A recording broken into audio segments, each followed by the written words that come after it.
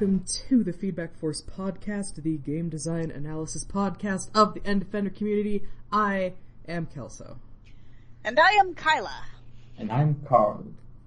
Well, those were, I feel like your intros were a lot more, enthusiastic than mine. Good job. You guys are gonna have to... I felt like I had to be more enthusiastic because you had like a dramatic pause before yours. Oh, yeah. So... I'm like, oh, we're doing enthusiastic ones today, I see. Dramatic intros. I think the point is that, I don't think I have enough energy to sustain this, so I am, relying on you to please take care of me. Okay. Well, we can have like a laid-back podcast about this one. I think a laid-back podcast would be good, considering how long our episodes have been recently. Yeah, we've had some like very big controversial type games lately. Like this one's one that probably most people haven't played. So it could just be a thing that we talk about. And this is our closing the loop game, but I guess we'll get to that. Yeah. I so forgot about closing the loop. Yep. Guess where I've been the past week? Was it Arizona? It was Arizona. It's so hot in Arizona, you guys. I'm glad you did not dry up and end up back in Seattle as a desiccated husk of yourself, just brittle and rattly. Almost. It was a pretty near thing. So there's a thing in Arizona where in the summer, especially in monsoon season, I guess, it gets very, very, very, very hot, and sometimes people overestimate their ability to be outside in that heat, and then they get heat stroke and they die. Oh god. And so, this apparently happens, every year to hikers. So, everybody in Arizona, especially if you are not native, is very concerned that you are hydrating enough. So, literally everyone that I talked to was like, have you been drinking water? Do you have a water bottle? Would you like a water bottle? And it was nice. It was very kind. But yeah. It was my Lyft drivers, the people I was working with, the people at the parks. And so knowing this, having experienced this the entire time, and being kind of a little bit oh geez, people are really concerned about this, I somehow still made the decision on the last day when I had some extra time that I'll go walk the botanical gardens before I leave, which are outdoor gardens. And then you got heat stroke and died, and now you are podcasting from beyond the grave. Yes, I am that's my long-winded way of saying I'm a ghost now. But yeah, no, I walked for just under 2 hours, and I think I, probably approached the danger zone. I was gonna do more, and I got to the point where I'm I am not feeling correct. I should stop now. I mean, that's... And I had a water bottle. Literally when I bought tickets, the guy said, do you have your own water bottle? And I said, yes. And he said, okay, here on the map, all the little water droplet symbols are where you can refill your water bottle. Make sure you continue drinking water while you're walking. I'm like, okay. And I was doing that, and I refilled my bottle at least once. But nevertheless, I got to the, end of the second trail out of, 4 or 5, and I'm like, this is a bad idea. I need to stop now. Yeah. I mean, it's cute how insistent everyone is on water, but it's super valid also because dehydration is, so easy to just kind of ignore. Yeah. Especially considering how, I don't know what the figure is, but how many American adults are estimated to just be dehydrated constantly. Yeah. Yeah, the amount of water you're theoretically supposed to be drinking in a day is insane. Yeah. So it was shorter than I expected it to, but it was an awesome trip. The botanical gardens in Phoenix are pretty crazy good. And I recommend, if you can go there on a day when it's not 115 degrees out, I recommend checking it out. Yeah, I think we took a family trip to Arizona to visit, I don't know, some friends of my parents. when I was very small. Actually, I think that was the first time I ever rode in an airplane. But yeah, that was in like October, and it was still super hot. So I would like to go back to Arizona at some point, just because I don't know. I like all that Old West, old timey shit. And also the OK Corral shootout happened on October 26th, which is my birthday. And when I was small, I thought that was the coolest thing ever. So my parents like humored me and bought me all sorts of like commemorative OK Corral shootouts, like merchandise. Like I had a little, like one of those little like collector coins with like an engraving of a shootout stamped on it with the date. Yeah, I would like to recapture that part of my childhood. The part that's obsessed with, you know, a gunfight where a bunch of people died. So, since you are apparently the expert, tell us, what was the shootout at the OK Corral? I don't really remember. I know that, well, this was when I was in, like, first grade, so it's been a number of years. I believe, what was the guy's name? Wyatt Earp? Was involved. That might actually, was that when he died? No, that wasn't when he died. Was that the one that had, like, the ace? That someone was cheating at cards and got shot over it, or is that something else? Let's see. Okay, okay, gunfight. Are we gonna wiki this? Yeah, I have already wikied it. Okay, the gunfight at the OK Corral was a 30-second shootout between lawmen and members of a loosely organized group of outlaws called the Cowboys. Very original. Oh no, my Facebook just made a noise. I'm so sorry. To the recording, you guys probably didn't hear it, but it took place at about 3 p.m. on Wednesday, October 26th, 1881, in Tombstone, Arizona Territory. It is generally regarded as the most famous shootout in the history of the American Wild West.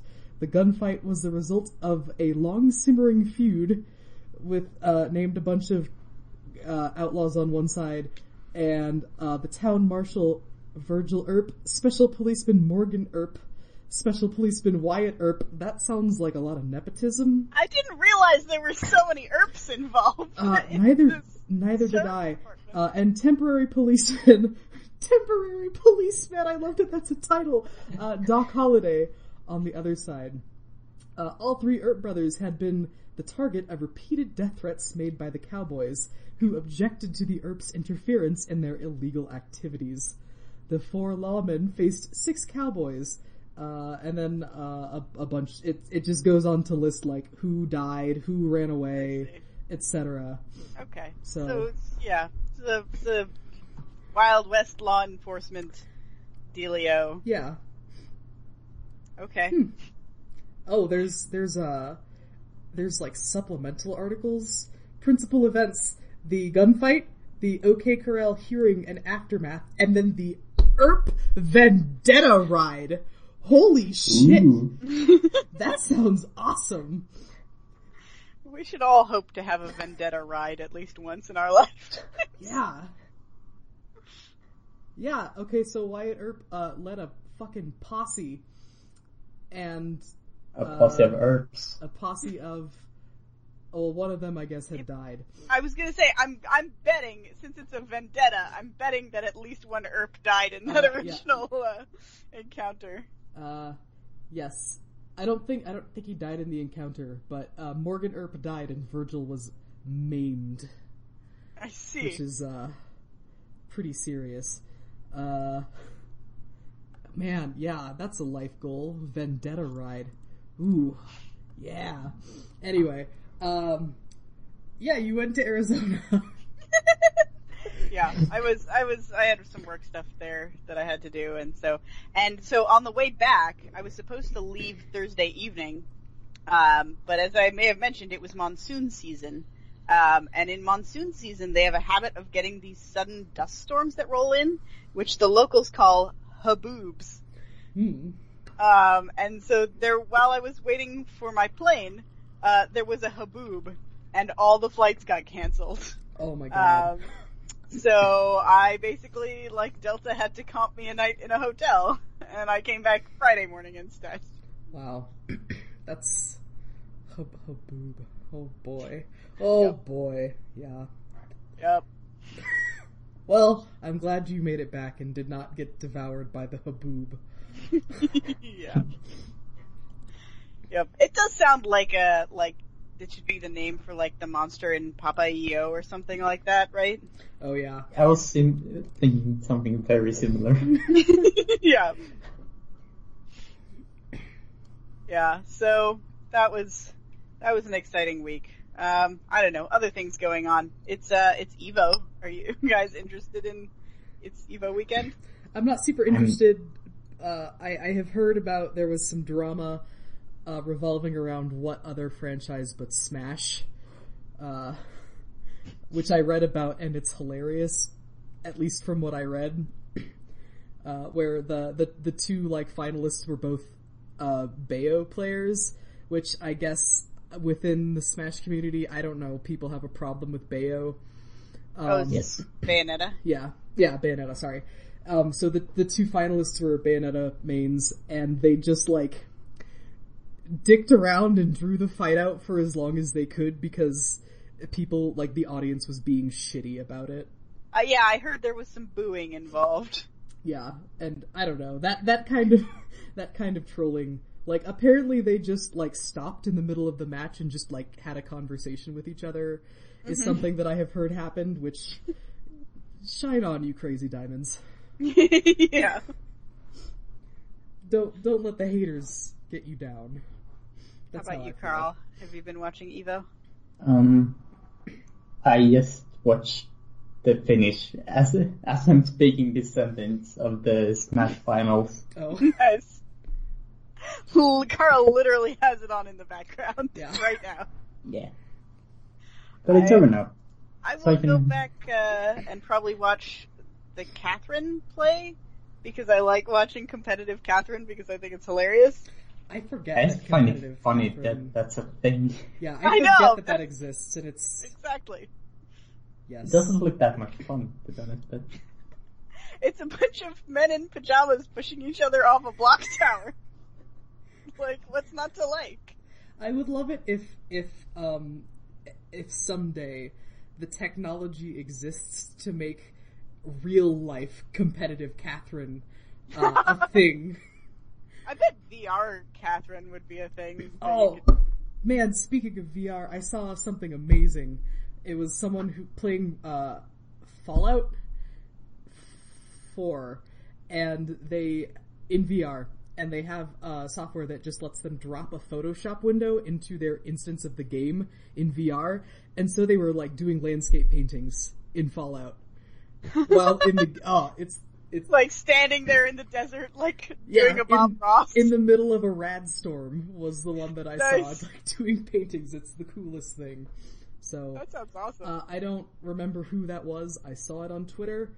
Maybe you will get lucky if you look for it. Yeah, that sounds like something you could Google. Yeah. Yeah. Like, there are very few things that make me feel like I would like to get a VR headset, but that's like, that's good. That's real good. So. Yeah. Anyway. Yeah. Anyone else do anything interesting the past couple weeks? I'm having problems with my computer, and that's always fun. Oh no. So my graphics card fan started wobbling and making a lot of noise, and then it fell out. Oh. So like the blade of the fan. Oh boy. Fell out of the graphics card? Yeah. Fun. So I didn't really have any like tools to fix it right now. So what I'm doing now is I'm running my computer upside down. So the fan is held down by its weight. Oh. That's an ingenious solution, though. I'm not sure if that's totally safe. So if you cut out suddenly, we'll assume there is a fire in your house. I mean, the temperature is fine. I was a bit scared of my hard drives, but Well, I will pray for your PC friend. Thoughts and prayers. It looks hilarious to have a computer upside down. I imagine. I like that. But how will you load CDs into your CD-ROM? I've never actually. I have a DVD player, but I've never used it. I was going to say, does your computer even have a CD-ROM at this point? I technically have a disk drive on mine. I think I used it for something within the past 6 months, but I can't remember what. I occasionally think that I just should get an external disk drive just in the event that I need it, but my current case does not even support the inclusion of a disk drive, of a DVD Blu-ray drive, because the front panel is just completely flat and smooth and featureless, so that doesn't really work. And it's the future. You don't need those kind of things anymore. Yeah. The problem is that I have an old archive of back in the day I burned all of my anime to discs. So I've got a big stack of discs of different anime that I might theoretically want to retrieve in the future. That was good future thinking. Yeah. I mean even if you could find it on the internet. Well, yeah. But also if you don't have a means to play, but okay, look, what about when the internet collapses and Kyla is the queen of the anime market because you had the foresight to put them on physical media. Yeah. You're gonna be I don't know. Listen, I was just really excited to have a drive that burned discs. Yeah, I remember And you could buy at Circuit City or Best Buy or whatever, you could buy a stack of blank DVD-Rs for I don't know, it was 50 discs for $12 or something. So cheap. I remember that time as well. And you could fit most of it, you could fit, I think, pretty much a 13-episode series on one of those discs. Yeah. Yeah. Depending on the quality. Maybe not nowadays. Yeah. Yeah, but that's why you have the dual layer Blu-ray whatever. Yeah, if I was going to put them on physical media today, I would get just an external drive. Couple 5 terabyte drive or whatever, and just burn stuff there. Yeah. But it's everything's streaming now, so what's even the point? Floppy disks. Yes, I should put all my media. I actually do still have a floppy disk of writing files from my childhood. Oh man, you did the writing files on floppy disks thing too? Yeah. Hell yeah. Listen, I was an aspiring writer at 12, 13, and I was writing, novels about, falling into a fantasy world and becoming a unicorn, and, you need to save that shit somewhere. I wish I still had my preteen writings. I'm sure they're long gone at this point, but would be honestly embarrassed to try and read it. At one point, I went back and tried to read fan fiction that I had written when I was 14, and it was literally physically painful for me to try to do. I couldn't keep my eyes focused on the screen. I was just so embarrassed. That's a good point. I'm sure I would experience the same thing. I'm even just thinking about the fan fiction that I wrote at that age and how. Look. At that age, I did not understand the concept of a Mary Sue, or why that's bad and frowned upon in many circles. I was just living my best life. I kind of wish that had been my problem. I feel like I would be able to tolerate that a little better. The problem was I thought I was edgy at that age. Oh. So, I wrote stories about, the human characters in Digimon being, raped by the Digimon characters. I mean, look, I had some questionable sexual content in my fic as well, so... This is part of being a 13-year-old girl. That's how 13-year-old girls express themselves. It really, really is. Carl, would you like to tell us about your fanfiction from when you were 13? didn't write that much. That's what did you do when you what were you doing when you were 13? I was doing sports. Oh, come on. That's so normal. How dare you be the normal one on this podcast? I like this character arc that you have though, Carl. From perfectly normal sports boy to my computer is upside down. I tried to say it without laughing and I couldn't. It's okay though. Yeah. I think you win best character growth for this season. This season of our podcast. Oh man, if we were to divide our podcast into seasons, what would be our like end points? I don't know. Because we like don't really take a holiday break or anything like that. I mean, I guess we do a little bit. Yeah, we'll take like a month maybe around holiday times. But okay, so this is what we're gonna have to do now. We're gonna have to start ramping up the drama like now, so that by the time it's mid-late November, we've got a strong cliffhanger to end on. Yep. And then we can say we're coming back after winter hiatus, but then, we're not sure about whether we're getting picked up, and then it gets moved back 2 months. Yeah. We gotta do some crowdfunding. Yeah. Get like a hashtag campaign. See if we can get Netflix to fund it instead.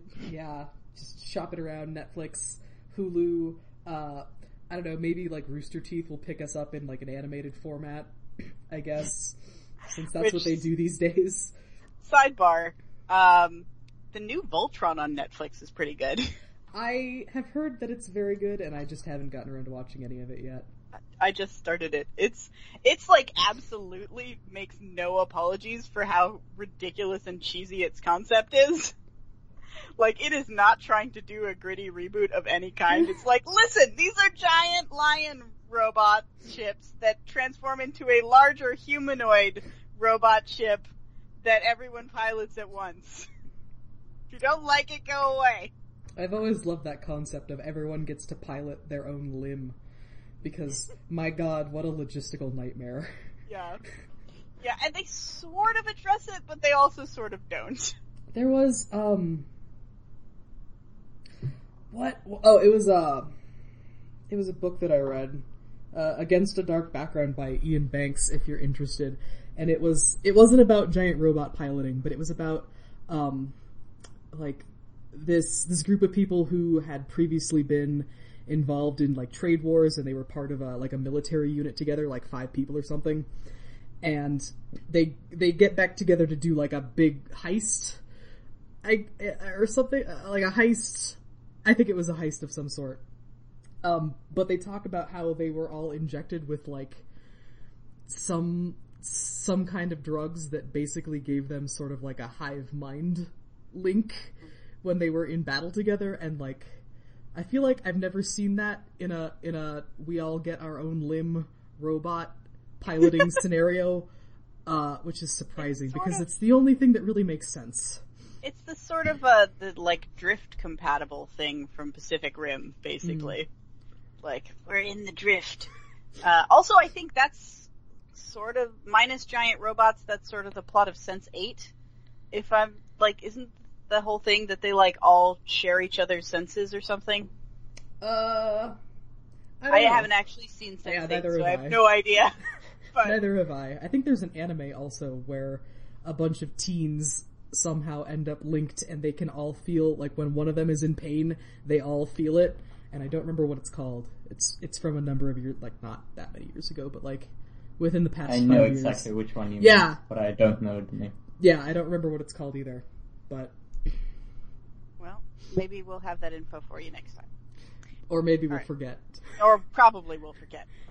Almost certainly we'll forget. Yeah. Speaking of things that I mentioned, like last time, and don't want to forget about, I think I mentioned last time that my friends had a new incoming puppy. I think you did mention that, yeah. Puppy report. Puppy is amazing. Oh. Puppy is the fluffiest, softest puppy ever. Oh, God. Puppy is a Finnish Lapphund. And it's just a little furball. They've decided to name him Beowulf. And, That's a bad name. He's the chillest little pup.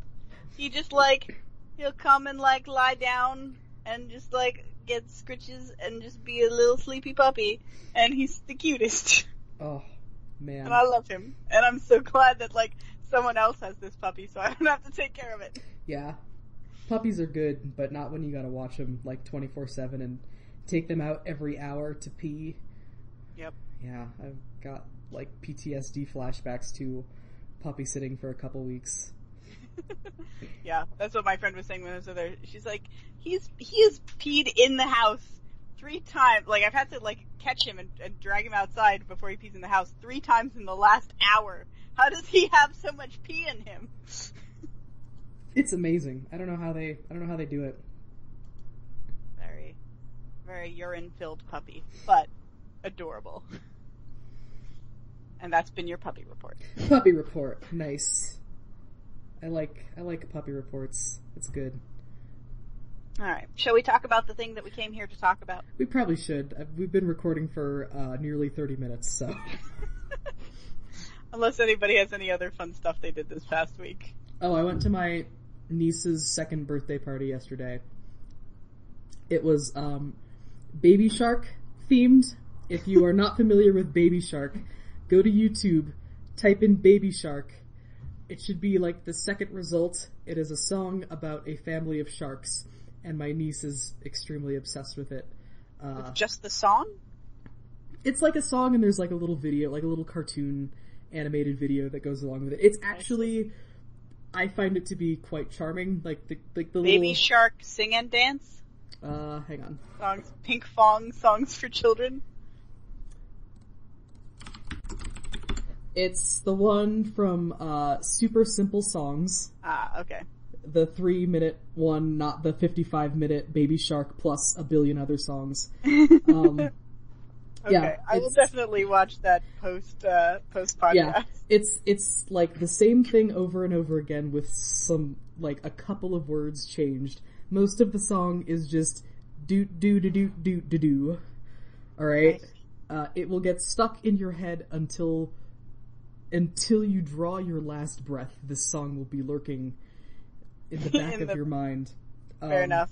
That's just as well. I've had a ton of Evan Hansen stuck in my head for the which is a musical for the past week, and I could use something else to get it out. Well, be careful what you wish for. But so yeah, that was the theme of her birthday party. I did a little watercolor for her, and my sister lives very near to an excellent bakery, so she gets these amazing birthday cakes for her tiny children. This time they had a tiramisu cake. At the party I had a sliver of cake, and I thought I was gonna die by the time I ate the last bite. She sent me home with a slab of cake no. and 3 Rice Krispie treats, so yeah. Nice. So, sugar coma so is what you're basically, saying. yeah, basically. I think I might be dead this time next week. So who knows? So if we don't get around to our next game, you'll know why. At least we closed the loop, though. Yeah. But we haven't talked about the game yet that we're going to use to close the loop. So, Kelso, what do you mean by closing the loop? Closing the loop, well, friends, this time, for this episode, we played the game, From Dust, the, God game RTS thing from Ubisoft, we talked about this last time, but I'm gonna say it again. We all have, vague memories of doing this episode. Except this episode doesn't exactly, exist. So... Or prior to the recording we're doing right this moment. Yeah, this episode exists. The episode that we all remember recording does not exist. So we are writing a time paradox, on this day in the year of our Lord 2018. Maybe averting some sort of grand crisis, or maybe not. We'll see. Yeah, there's a lot of grand crisis to go around right now, so It's hard to say. Yeah. But yeah, no, we have strange memories of having discussed this already. But there's no episode, so clearly we didn't. Or at least we didn't on recording. Yeah. And I think this should be a fun episode because I think Carl and I are gonna fight. Cool. If you still hold true to what you said last time, which was that you remember not liking this game. I feel like I sort of got Stockholm syndrome by the end. Nice. All right, so let's go from the beginning. So this is an Ubisoft game. Yep. Basically, it's a game about you control a sort of magical force called the Breath, which lets you terraform the Earth, and you're trying to make this hostile landscape sort of hospitable to a bunch of men with a capital M, who are like your little guys. Some of whom are women, to be clear. Actually, I had a great time in the Isn't opening. all of them women? No, I think there's a mix. I think everyone I clicked on was female. Was female. Yeah, I had a mix, but I think a great thing happened to me in the intro cutscene, which I'm assuming like randomizes your men. But in the intro cutscene, literally all of my men were women, which was nice. These men. Yeah, the men.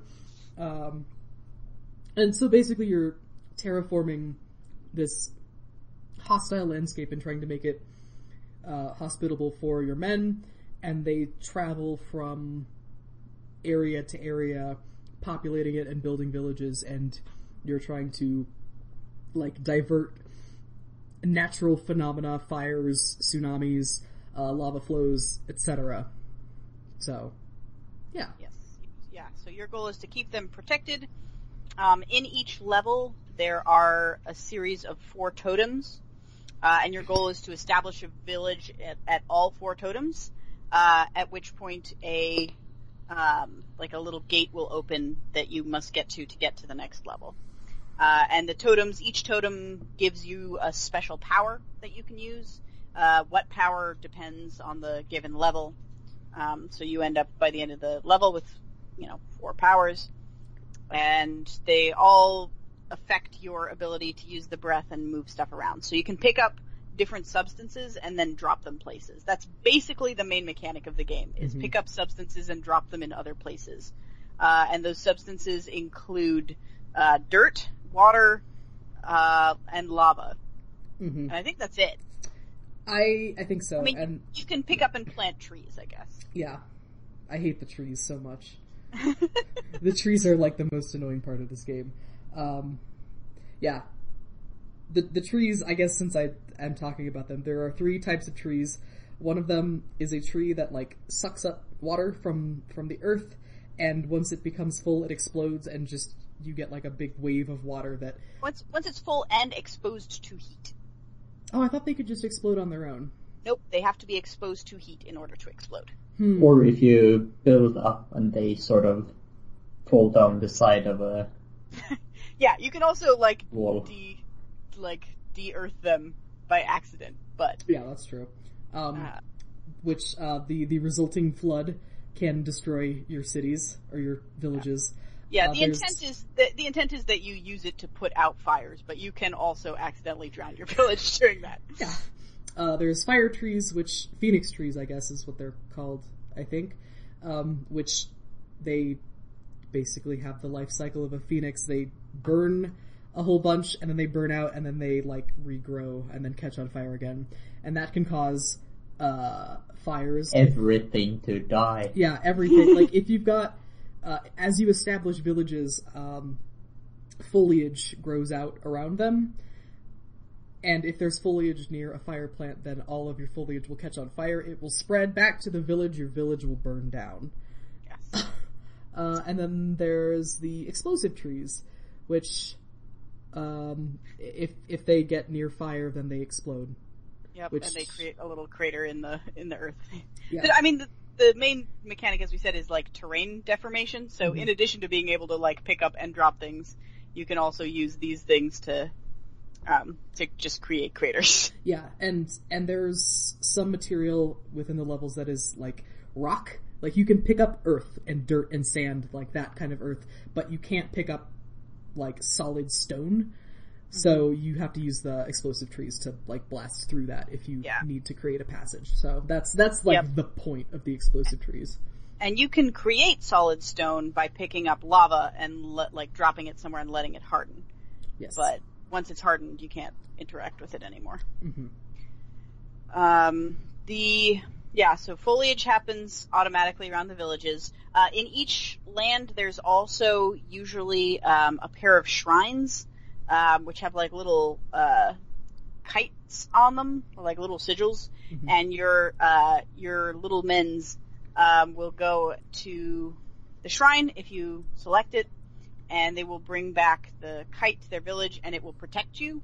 So there is usually a water protection shrine and a fire protection shrine.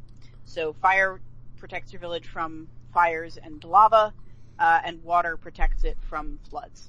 So it doesn't make it completely indestructible, but it significantly protects it. Yeah, it goes a long way to keeping your villages from burning down, for sure. Also, I love. Is it not completely indestructible if you have a bow? I found that if you basically submerge it in lava or water, you can still get the protection will fail. But you have to basically completely cover it. Like, it's not easy to do, but it is possible. Also, I like watching there's always like a kite at these shrines, so you send a man, and then the man goes to every village and like teaches them, essentially teaches those villagers like the song, I guess. It's not like spells, it's all music based. They all play their, like, they play a song for every, like, spell, which is kind of cool. I think it's intended to be vaguely, like, Australian Aboriginal themed, because they have a lot of creation myths about music and about, like, the song that runs through everything. But it's also very, like, non-specific, like, it's not trying to be one particular like region or religion, which is probably for the best, because I feel like it could only be like really offensive otherwise. So you just get to watch your little man with his kite like running between village to village, like spreading the song, the ancient knowledge, and I don't know, something about watching the little guy with his kite, like oh no, there's a river, how are you gonna get across, little guy? And I like the way they do pathing in this, in that, like, it draws the little line that your guy is going to try and take, and it shows parts that are, like, red if that the person is unable to pass over that area. So I think that's a good visual cueing for, like, what you need to do. It's not always easy to actually make the path that you want to make. I think there are some problems with the AI. Yeah. But at least it's clearly indicated. Yeah, the fact that they show it is nice, because like 75% of the time, the path is not at all what you would expect, and not anywhere close to being the easiest or most direct route. Somehow. Which is one of my sources of frustration from this game. There's a lot of times where you could clearly like make the way, but he kept walking into lava all the time. Because the lava kept moving.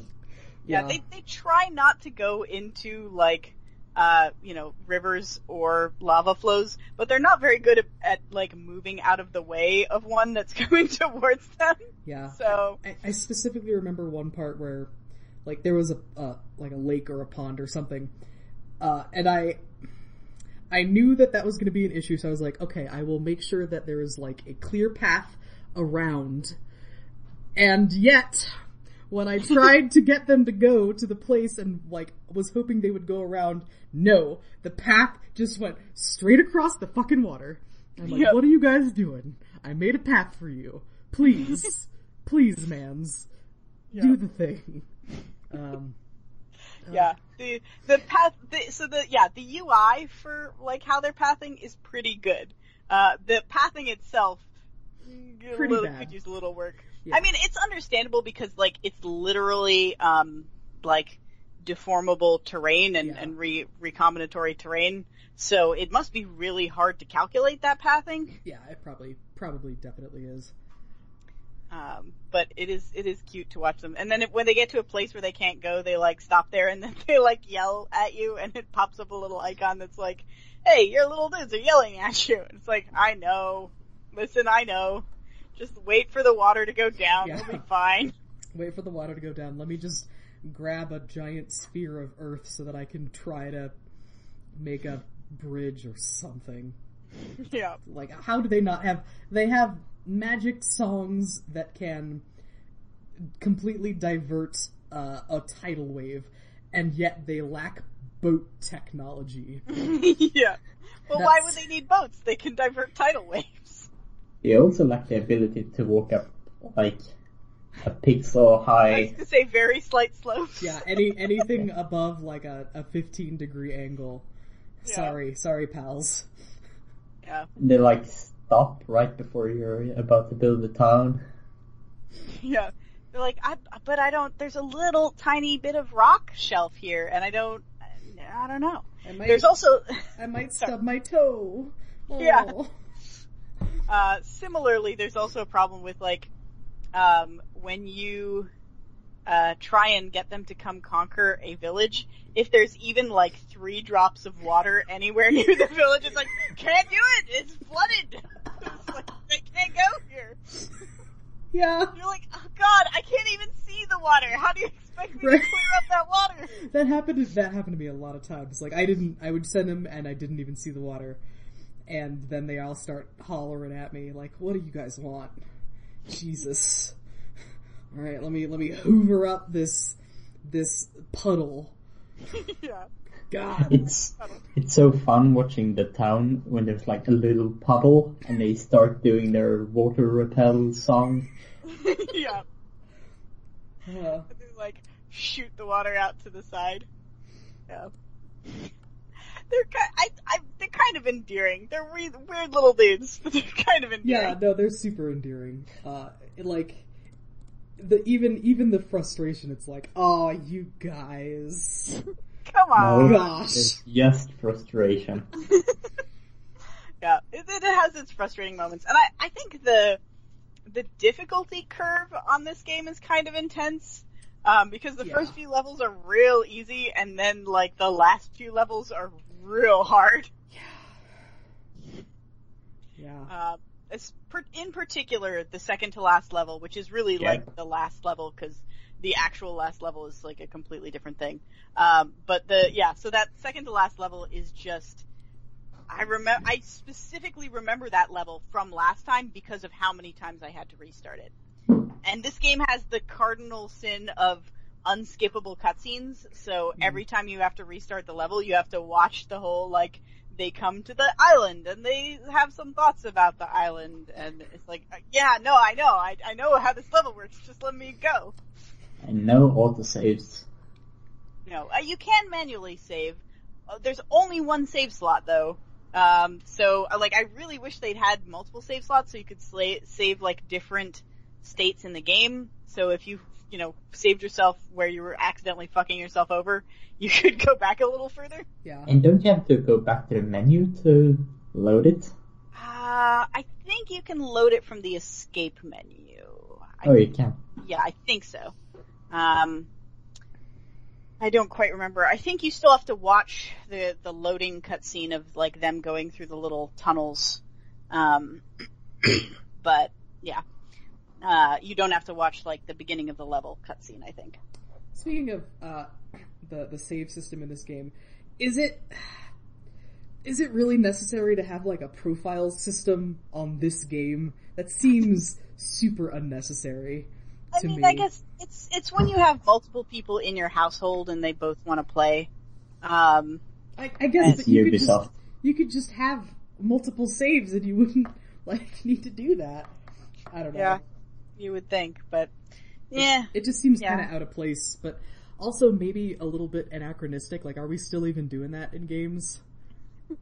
A lot of mobile games. Yeah, I mean, apart from like online FPS games, maybe, I don't know, I don't really play those.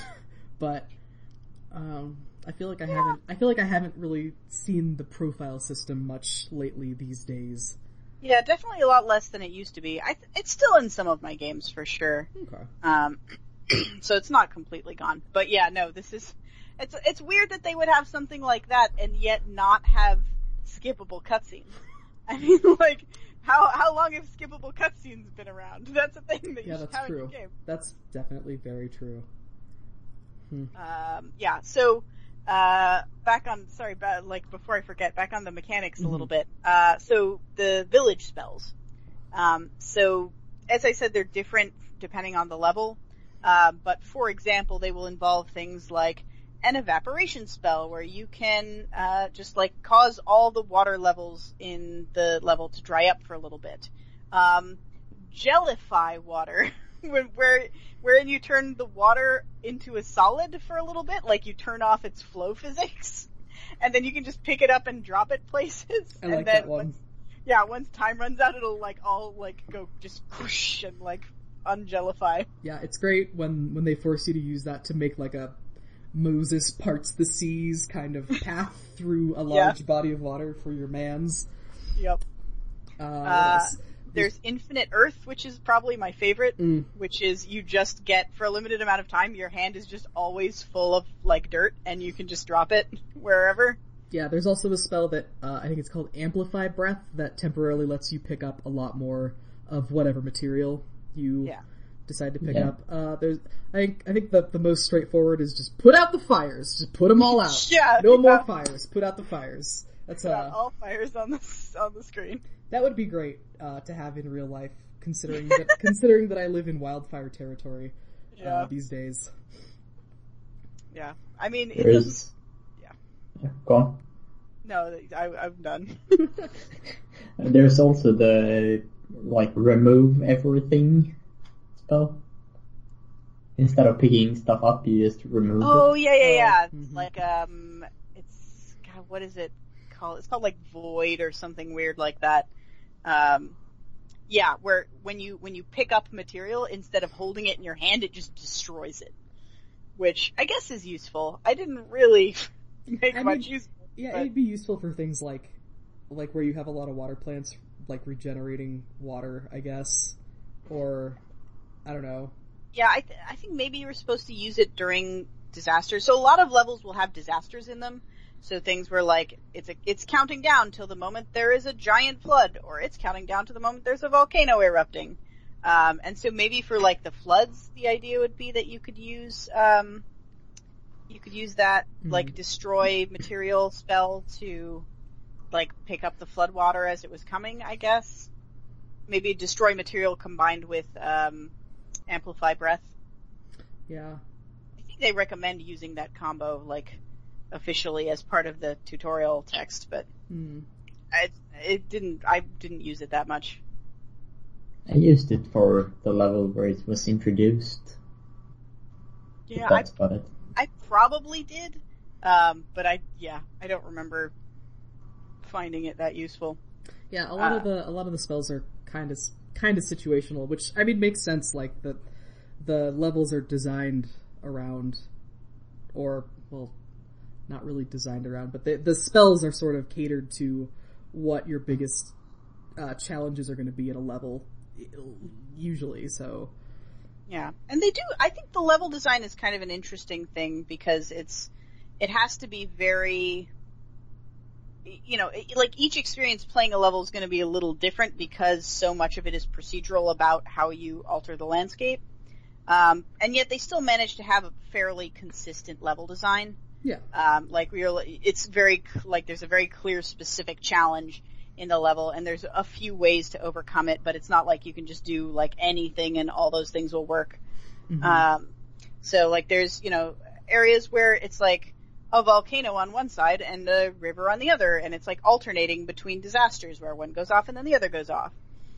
Or towards the end, it's like there's a bunch of submerged like little tiny peninsulas and that like are barely above the surface of the water, and there's a volcano in the middle, so you have to like in between, the tide coming in, you have to, like, build up all these jetties to different islands so your guys can get around. And there's a big desert level towards the beginning where there's a whole bunch of like hidden springs underneath the earth, and so you have to like strategically cover and uncover different ones to get the water where you need it. I like that one. So I found that level was extremely easy if you just didn't pick up anything. yeah. There was no water. It also depends on if you want to. So every mission has like a sub goal of trying to get greenery spread around a certain percentage of the land. And in the desert levels, you can only do that by spreading water. In most other levels, you have to do it by spreading earth around the villages, so that the greenery won't grow on bare rock; it will only grow on dirt. So you have to spread enough dirt in the level that the greenery can spread, and eventually, like animals will come and things like that. But also, if any of that greenery catches fire, then the fire like burns up the greenery in a path back to your village. So you got to be careful. Yeah, burns everything. And then I think once you get like 100% foliage coverage, you get like extra legends. Yeah, it unlocks like little things in the. There's like a little kind of like a wiki almost of the mechanics in the game, and as you complete all of the greenery challenges, you unlock descriptions and stuff, and it's not that interesting. I mostly just did it for a completionism thing, but I liked it when the animals showed up because they're just like giant pill bugs. Yeah, that just they like sort of just trundle around your space. Yep. And in some later levels, they like spread flowers and things as they go. Oh, I don't think I noticed that. Yeah. There's like two kinds of animals, and one of them is like the big pill bug, and one's the like flower spready one. Mm-hmm. They still look like big, isopod type things, but yeah, they're cute. So just as a general comment, I kind of love this game, and it's not for what I would say is like a necessarily great reason, but I love it so much because it's actually a very nostalgic game for me, because a huge portion of my childhood was like taking sticks and like digging little paths in the trenches by the side of the road to make the water flow down, and like trying to get the water to go where I wanted, and like building up, like putting rocks and things in the way to make like a little stream, and like digging out parts of the stream where I thought it was too shallow, and like this was like a huge part of my childhood, and this just like gives me all the same pleasures as that did back in the day. Yeah, absolutely. That's cute. That's some good Kyla lore. I mean, this is part of like growing up in super rural America. Yeah. Mm-hmm. Right? Like in the middle of nowhere. It's basically part of your entertainment is just like playing in the dirt. Yeah, you just go outside and you make your own fun. Yeah. Definitely. And so this reminded me so much of that it really evoked some very like not often used centers in my brain. That's, I think there's a whole lot of value in that, where, a game might not be super mechanically great, but it hits like a really specific note. Yeah. That might only be specific to like you and two other people. Yeah. But the fact that it could hit that note so perfectly and ring out so clearly, I don't know. Yeah, like there's still value in that. Especially the lava flow, where it's like, oh shoot, lava's coming, you gotta build a little channel for it to come down so it doesn't slop over the side and burn your dudes.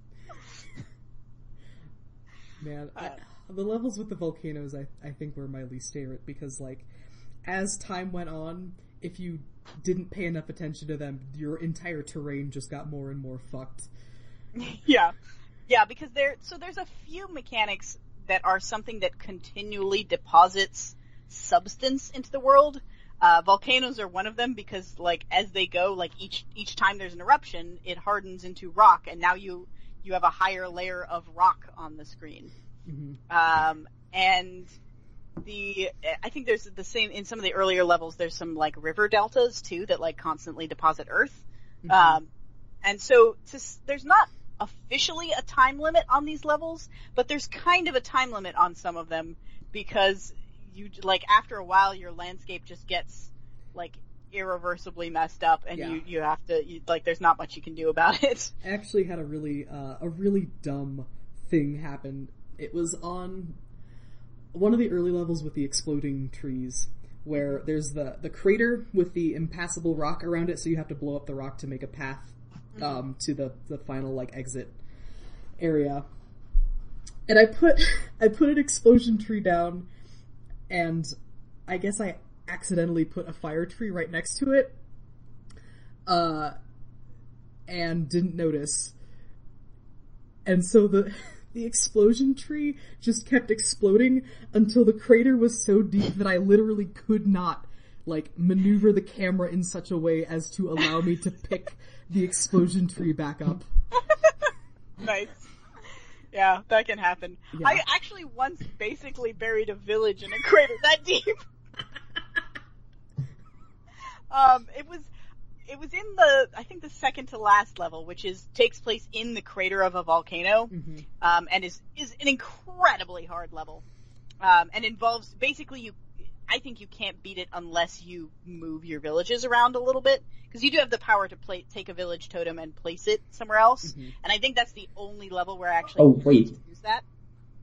I thought you could only use that for, like, that one level. Nope, you have that all the levels thereafter. Okay. But yeah, to be fair, that's the only level I used it on, was that last level.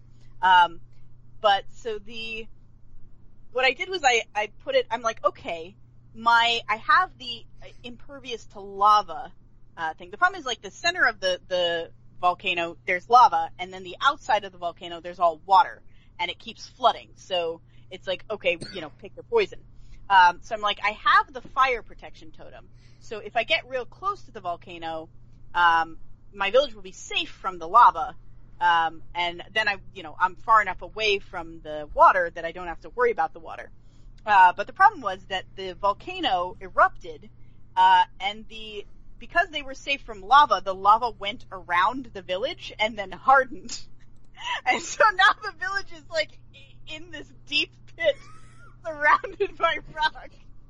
I'm like, so there's no way for them to get over that, huh? So they're just all trapped in that village. Now I'm just thinking about, like, all the stupid shit that I could do, like surround a village with a ring of explosion and fire trees so that there's just a trench around the village and nobody can escape. Yep. Yeah, I bet you could do a lot of fun weirdness like that with the terrain if you really tried. I mean, during the second to last, I just quickly took the infinite sand thingy and put every town on a hill as high as possible. That's gotta be tough, because the infinite Earth village is the furthest away village from your starting point in that level. It's furthest away, but the lava doesn't flow that way from the start. Okay. So it's fine. You got some time before the lava decides to fuck you, I guess. Yeah. Yeah, Infinite Earth is a really powerful spell. That's probably, I feel like, the most useful one. But yeah. I mean, it's also the one that's always useful. Yeah. Yeah. Basically. And especially at the end of levels, if you're trying to get that 100% grass thing going on, you can basically, if it's an Infinite Earth level, you can basically, like, completely ignore the greenery and just, like, take away all the dirt from around your villages so they can't, grow plants and catch fire. And then just at the end of the game, like, dirt everywhere. Just, like, dirt paths from the villages outward. Grow this stuff as quickly as possible. Yeah. And then on to the next level. Yeah, I stopped caring about the 100% foliage pretty quickly.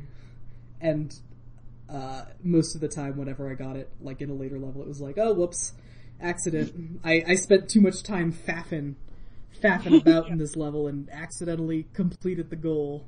Cool. Yeah, it can be dangerous, as we said, to have 100% foliage, because that can cause your villages to catch fire. Yes. If you do not have your fire safety kite.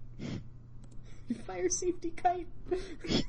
I really enjoyed the kites. 'Cause it made me feel safe. Yeah. Yeah. 'Cause you can take it slow when you have those, and slightly move and plan accordingly. Yeah, it's a little bit of a relief where you're like, okay, they're not gonna just suddenly spontaneously die now, so... There's a volcano right next to you, and you're like, it's fine. It's fine. I have my kite, nothing can stop me. I did have a lot of moments of oh god, there's a flood coming in 10 seconds, and my man is close to the village, but will he make it?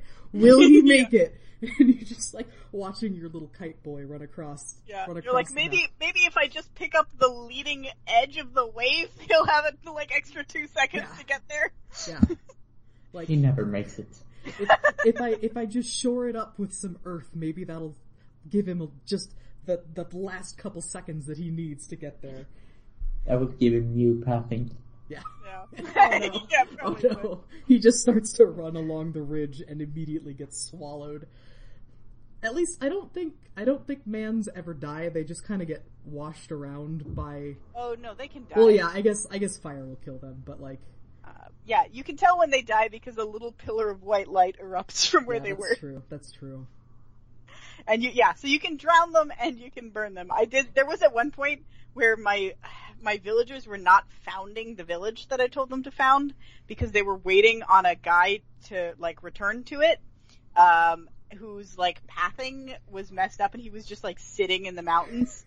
I'm like, yeah, fuck you, dude. And I just dropped a bunch of lava on him and killed him, and then the rest of the guys founded the village. Guess that guy's not coming. That's great because I would be that guy. I would be the guy who's like, no, I don't want to come to your party. I'm just gonna sit here on this hill until God drops some lava on me. Yeah, I mean, I think... Fine, you can get new guys. Yeah.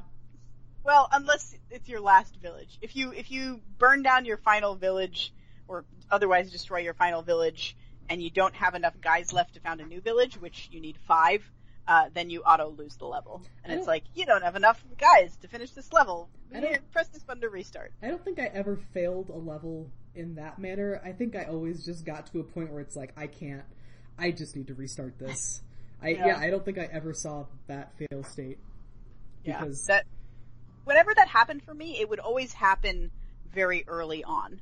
There would be some disaster that occurs within the first minute of the level that I just was not ready for, and it wipes out my village. But yeah, so I think, and it was weird because the problem, there were already 5 guys down at that totem. I don't know why they were waiting for this other guy in the mountains. But for whatever reason, they apparently were. And I think what had happened was, he had gone over there because of another thing that there was another village up that way. And, while he was up there, there had been, an eruption that changed the path behind him. So now all of a sudden his old path was, no longer valid. Oh no. Yeah, he was very confused, and so I had to put him down. Yeah, I had to put him out of his misery. Yep. Mercy killing. Yeah, so that's the thing that happened. Nice. But yeah, so that was one that I replayed, because I played most of this, not yesterday, but the previous Saturday. So today I was like, I should pick a level and replay it so that it's fresh in my mind. And so that was the one I was playing. It's the one where there's, it's I don't know, 3rd or 4th from the end, and there's a big volcano on the left and a big river on the right. And you have a little bit of clear area in the middle if you shore things up correctly. Yeah. Also, I don't think we mentioned the level where the ground just moves from time to time and I forgot that was a thing. Does that mechanic show up? It's in 2 levels, okay. and then never again. It's 2, I think. Yeah. Because I just remember the one where there's a persistent puddle, and there's 2 villages. No, there's a village and there's a water safety kite. So you have to wait until it goes down and the water recedes from the safety kite. Get the safety kite, and then when when the water recedes from the village totem, you have to like run in there real quick, found the village, let the guy bring his safety kite there so that when it moved, like, yeah. I don't. Yeah, so the mechanic is that different areas of the map, raise and lower themselves on a timer. Mhm. And this shifts everything on the terrain, including liquid, which tries to flow downhill. So there's two areas, and depending on which one is like higher up at the moment, it dumps all the water into the other area. Yeah, that's. I would like to have heard like the meeting where that got pitched. Like, what if the ground just moves? Yeah, that's a weird mechanic to me because it's the least realistic one. It felt like, really out of place. Yeah, everything else is like, okay, yeah, no, it's a tsunami, or it's a, like the rivers are overflowing, or it's a volcanic water eruption. repellent kite. Well, like, magic is fine, but like in terms of what the landscape does, like just like this landscape just seesaws periodically. It's like, that's weird. Yeah. That feels a little odd. But it's fine. They don't use it that much, so. I drained the lake because there was no reason for having water. Yeah, I drained most of the lake. You do need water there if you're going to. That's one of the like deserty levels where you need water in order to do the plant growth. So for the 100% plant growth, I put some water. I left some water in there. But yeah, no, you can deliquid it mostly. Yeah. And then it's easy going. I think this is a game that I would like to watch other people play, just because I have a set of solutions that I found that work really well. But I bet there are some other things that I didn't think of that would also have worked really well, and I'd love to see how other people tackle the same problems. Like how to correctly aim on the right stuff. Yeah. The controls are they're kind of what, like, I don't know, a way that I feel like they could be better is the problem. Like, they're not great for sure. It's like it's tough to get where you need to in time to be, and it's tough to pick up or select exactly the thing you want. But it's also like they're trying to offer you maximum precision, so you can click absolutely anywhere, which is part of the problem. So I feel like it's probably the best of a bunch of bad options. If you want absolute precision, maybe you should start with a pointer instead of a snake that goes around in a circle. Yeah, but the problem is that, it could easily be a single point instead of a little, like, circling thing.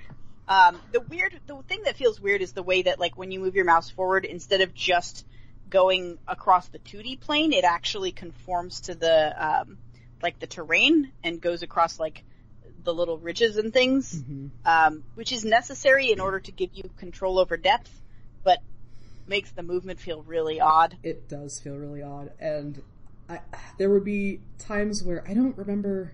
Oh, when it would pop up like a little tutorial telling you, like, if you build a village on this totem, then you'll have the ability to do, whatever.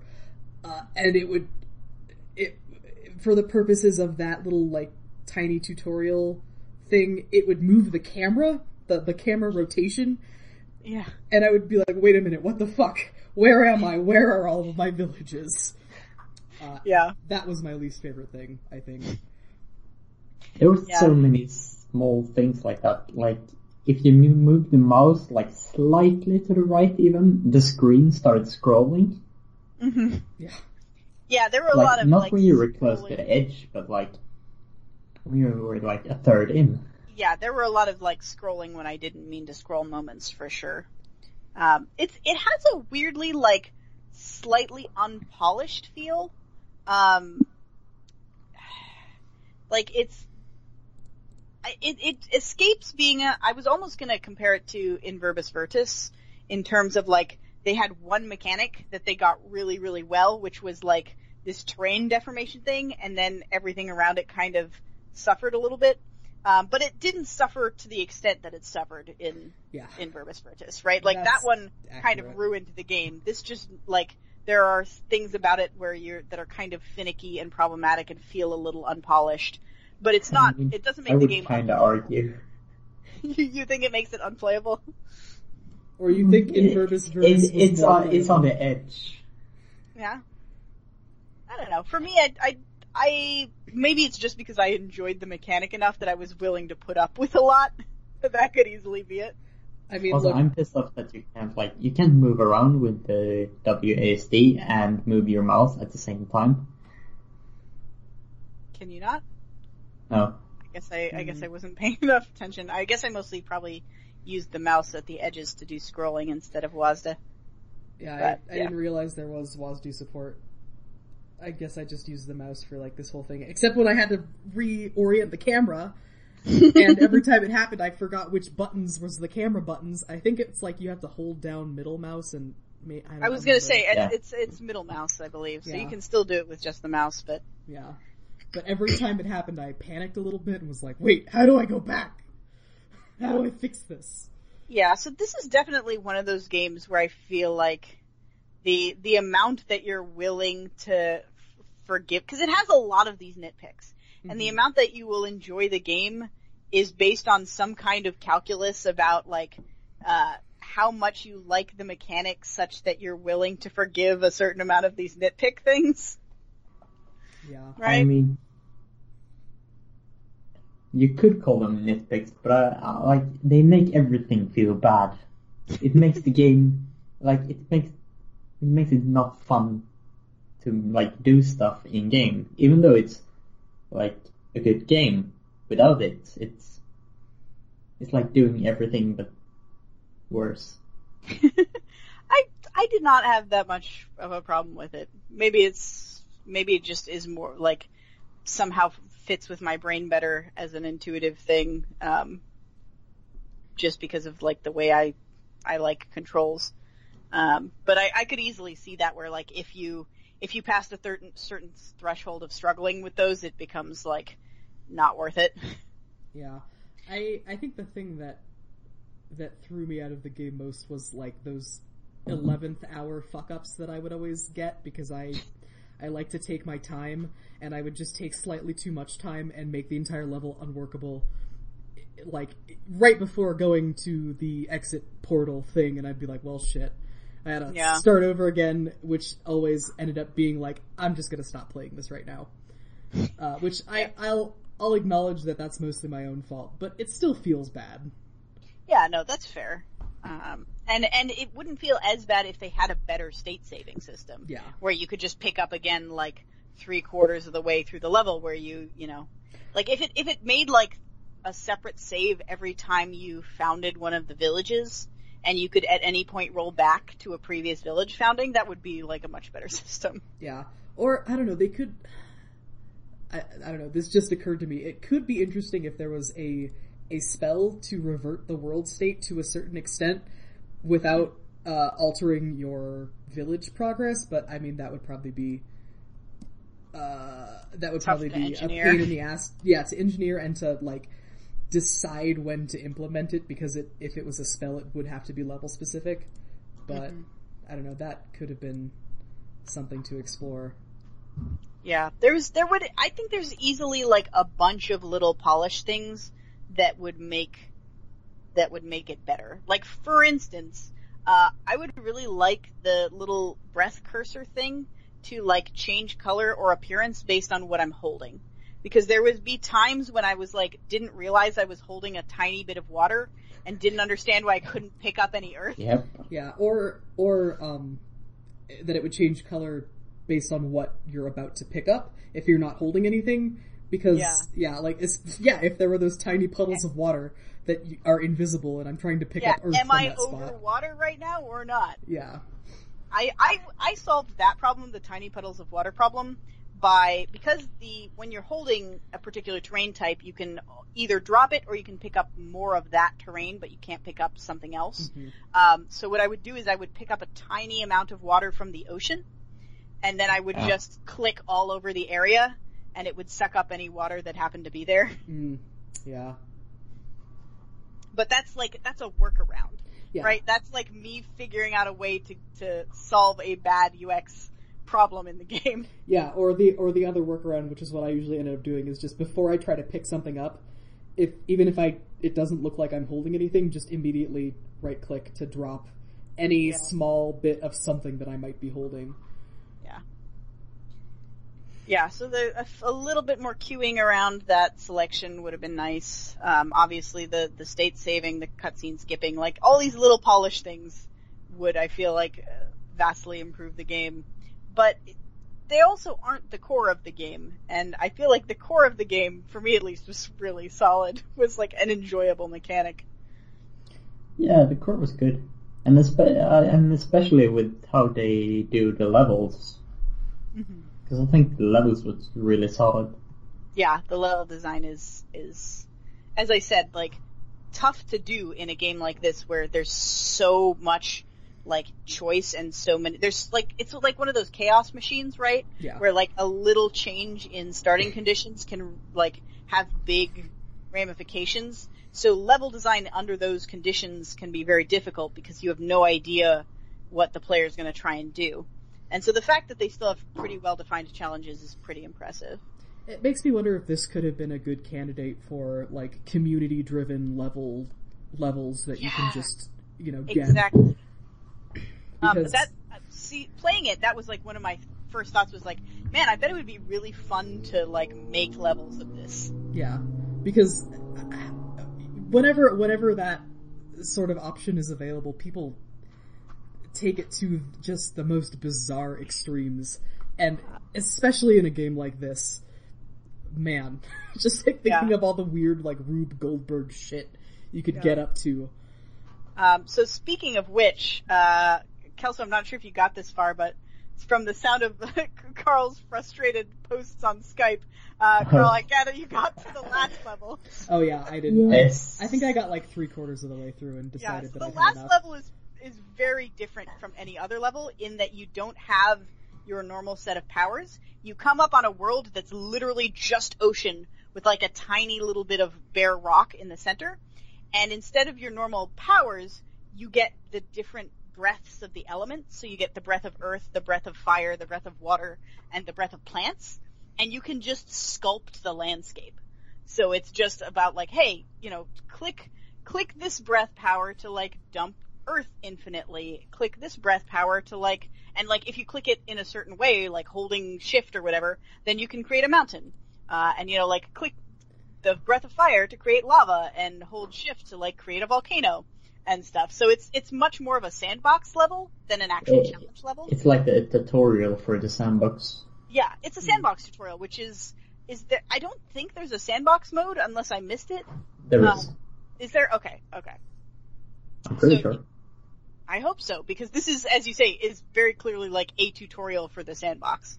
But it's hilariously easy to accidentally kill yourself in that level. Yeah, they give you a bunch of spells for each different element. And they don't tell you what they do. Yeah, they have names because there's like the little tribes people in this speak in a made up language. Like something that sounds suitably, foreign or whatever. There's parts of this that, like, I side eye a little bit in terms of like questionable, depictions. But anyway. Yeah. So they all of the different powers for each breath have names, but they're names written in this made up language. So you have no way of telling what they do. Oh no. And you can summon a tsunami. Yeah, so you can just tsunami your world. Or you can summon a giant volcanic explosion. I accidentally killed myself 3 or 4 times in that level. But it was hilarious every time, so I wasn't that angry. Yeah, that's fair. It's like, note to self, that button summons tsunami. Do not push that button. I ended up not using any power besides Earth. Yeah.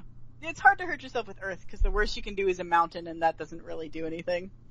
And the plant one's fine, because, that just lets you plant the different types of trees, so unless you're, planting fire trees right next to your village, then you're fine. Yeah. But I definitely accidentally tsunami'd myself, and accidentally volcanoed myself. So, fun times. Look, these these are just the things you have to deal with when you are a new god. Yeah. Trying to figure out your god powers. Yeah, it kind of feels like that. Because you're like, they're like, here, now you have infinite power, and you're like, ooh, I wonder what this button does. Let me just set it off, like, without caring how close I happen to be to my village right now. Like, oops, that was bad. Shouldn't have done that. I do like the idea of playing a game where you're a god, but you're just not a very good one. You're like a little bit inept, a little bit clumsy. Sort of a Jedamero kind of feel. Yeah. Yeah. It's a good, I don't know, it's a good thing to like give you a little bit of narrative that's maybe not actually there, but build your own headcanon around being kind of a crappy god. Yeah, that's fair. And also, I guess, like, spoilers for the ending, but I don't know if we can even say it has a narrative. The narrative is you're like this tribe traveling through the things, but at the end, when you finish the sandbox level, it starts to, like, crumble, and you have to, like, perform this final ritual in order to escape, and it sort of, like, wipes out almost completely wipes out your civilization. And when you finally manage to get open the final passage and get through it, it actually takes you back to the first level without any memories, so it's like cyclical. I was wondering if that might be the case, because you start off like reviving the breath, your mans. And they say something like, and so it was as though on the first, like, as it had been on the first day, and we were following in the footsteps of the ancients without understanding, and so the idea is that, like, your people are the ancients because this cycle just keeps happening over and over. Man, what a bummer. Yeah, it kind of is. Well, that's fine, I guess. It's like the Dark Tower, I guess. Yeah. I mean, honestly, the narrative is, like, such an afterthought on this. It's less a narrative than it is, like, an aesthetic. So. Yeah, basically. I'm fine with it not having, like, a particularly intense resolution or whatever, or meaningful resolution. So. But yeah, From Dust. I recommend it. But if you played in the sandbox a lot as a kid, I highly recommend this game. Yeah. It has some good levels. Yeah. And actually, when I think about it, some bad. Because the way they tutorialize stuff in this game is insane. Instead of, like, giving you a tool and let you, like, in safe space, like, read it and see what it does, try it out, they go, like, in 3 minutes you have a tsunami, go fix it, go. Yeah. And they just, It can be a little stressful at times, as games go. It has it's not really an RTS, it's more a sim than an RTS, but it has some very RTS feels, in certain parts, and I think that stress is kind of one of those. Yeah. Yeah. Anybody else? Final thoughts? We've closed the loop. Congratulations. Yes. So I don't remember what we said about it last time, but now we've said some things about it officially on record. It doesn't matter. Yeah. Look, now that I know what the actual ending is to this game, because I didn't finish it, it's extra appropriate that we have closed the loop. Yeah. We are back as though on the first day, following in the footsteps of the ancients, which was us. Which is why. So are we gonna do next From Dust? Yeah. Oh, so our next game is gonna be From Dust. I was gonna say our next episode is gonna be Brothers: A Tale of Two Sons. Yeah, no, that was the better joke. You got there. That's fair. You know what? Everybody gets to say their dumb joke. It's good. More dumb jokes. We should have done A Way Out. Yeah. Maybe we can do that. That's probably on our list. I think it's in the hopper. It is in the hopper. Okay, yeah. It's one of the ones that you two own that I do not own. But it doesn't matter because you can play it without owning it because I can find some. play it with. Yes. Well, yeah, you can play it with one of us, with both of us. Yes, that's true. We'd have to work out scheduling for that, which I'm very skeptical of. You're just not allowed to play it with anyone else. Anyway, that's not our next game. Yeah, probably if we do that one at some point, I'll buy a copy and play it with Huck. But anyway, what we are playing next. Yeah. Oh right, I'm introing it. Yeah, you are. What we are playing next is Papers, Please. Which is an indie game by Lucas Pope, about the, futility and sadness of being a border guard. Sort of. Yep. So the idea is that you are, a border agent. I don't know if it's into Russia, or if it's into a Russia analog. It's a made-up country, but yeah. It's a made-up Soviet. country. A made-up Soviet country. And you have a rubber stamp, you control who gets in and who doesn't get in, and you have, there are reasons why you might want to, sometimes let people in when you shouldn't, and things like that, and I guess the whole point of the game is making, hard moral trade-offs between things that, cause you also have a family that you have to feed, so you can't really afford to get in trouble and lose your job. Yeah. And so there's a lot of, it's a game about tough moral decisions and is apparently very bleak. So it seemed perfect for the moral climate right now. Yeah. At least in the States. Yeah, this is one of those games that we've been talking about playing for a long time because we just all have it. So we might as well. But every time I'm like, oh man, I really don't want to play Papers, Please because it's so bleak. But that's fine. We gotta do it eventually, so. Yeah. And it was a very, well-received indie title, that got a lot of positive press. I have had it for ages in my Steam library and haven't played it, so I'm eager to actually experience it. Whoa! This game came out, 5 years ago. Almost exactly on the dot. 5 years and 3 days. Wow. That's good timing. So, okay, this is a good time to play Papers, Please. We're on the 5-year anniversary. Basically. Good job doing that accidentally. The 5-year anniversary will be during the playtime of the 2 weeks that we're playing this. Yeah. So there you go. So if you too have had this in your Steam library for ages and have not gotten around to playing it, this is a good excuse. Try playing it with us. Yeah. And then if you have something to say about it after playing it because you had some strong opinions, you can come and be a guest on the show if you want. And, Kelso, how can they contact you if they want to be a guest on the show? You can find us on Twitter at FeedbackForce. I say us, but it's just me on that, who does that, account. But, so you can do at FeedbackForce, or you can just, message any of us individually if you would rather do that. If you would rather, interact with a real life person and not a fake person masquerading as a podcast, if that is your preference. I over-explained it. Sorry. No, you still need to give your actual Twitter name. Oh, that's what you were going for. I'm segueing, Kelso. I'm segueing. Come on. Woo! Yeah. Okay. Yes. If you would like to interact with me, not pretending to be a podcast, then you can find me on Twitter at KelsoTimebomb.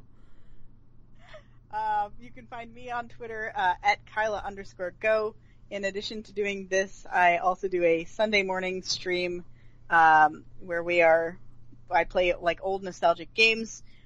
We are currently playing Super Metroid. Guys, wall jumps are real hard.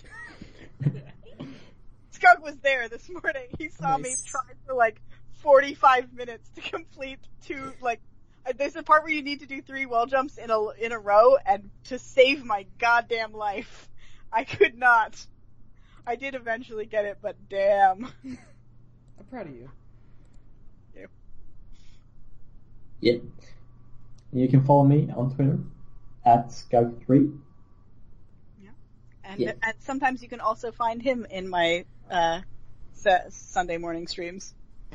I guess I should say that's twitch.tv/CageTiger with a K. With a K. If you want to come join us for that. Nice. Man, Super Metroid though. It's a good game, but parts of it are real hard. I should go watch speedruns for it now that I understand how hard it is. Oh yeah. But I gotta finish it first, because no spoilers. That's true. Alright. So join us in a couple weeks with Papers, Please. Yeah, we can talk about how sad we are. Yeah.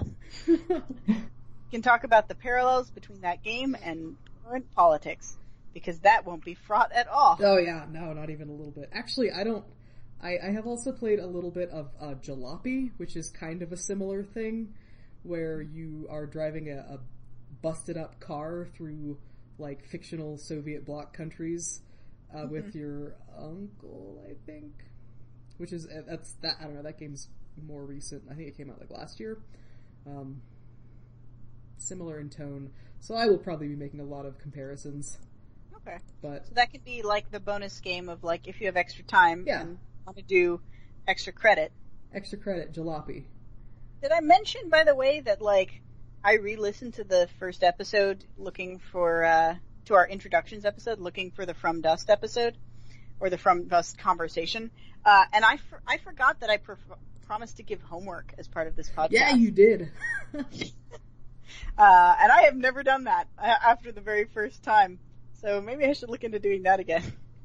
Yeah, look, okay, so for this episode, pick something by Dostoevsky and just read it. That's your no! That's your homework. That's the worst homework. Yeah, I'm not gonna, that's homework that I wouldn't fucking do. I'd fail the class. Yeah. Alright. So thanks for listening to another episode, folks. We did it. And we'll be back in 2 weeks, and we will see you then. Farewell. Bye. Bye.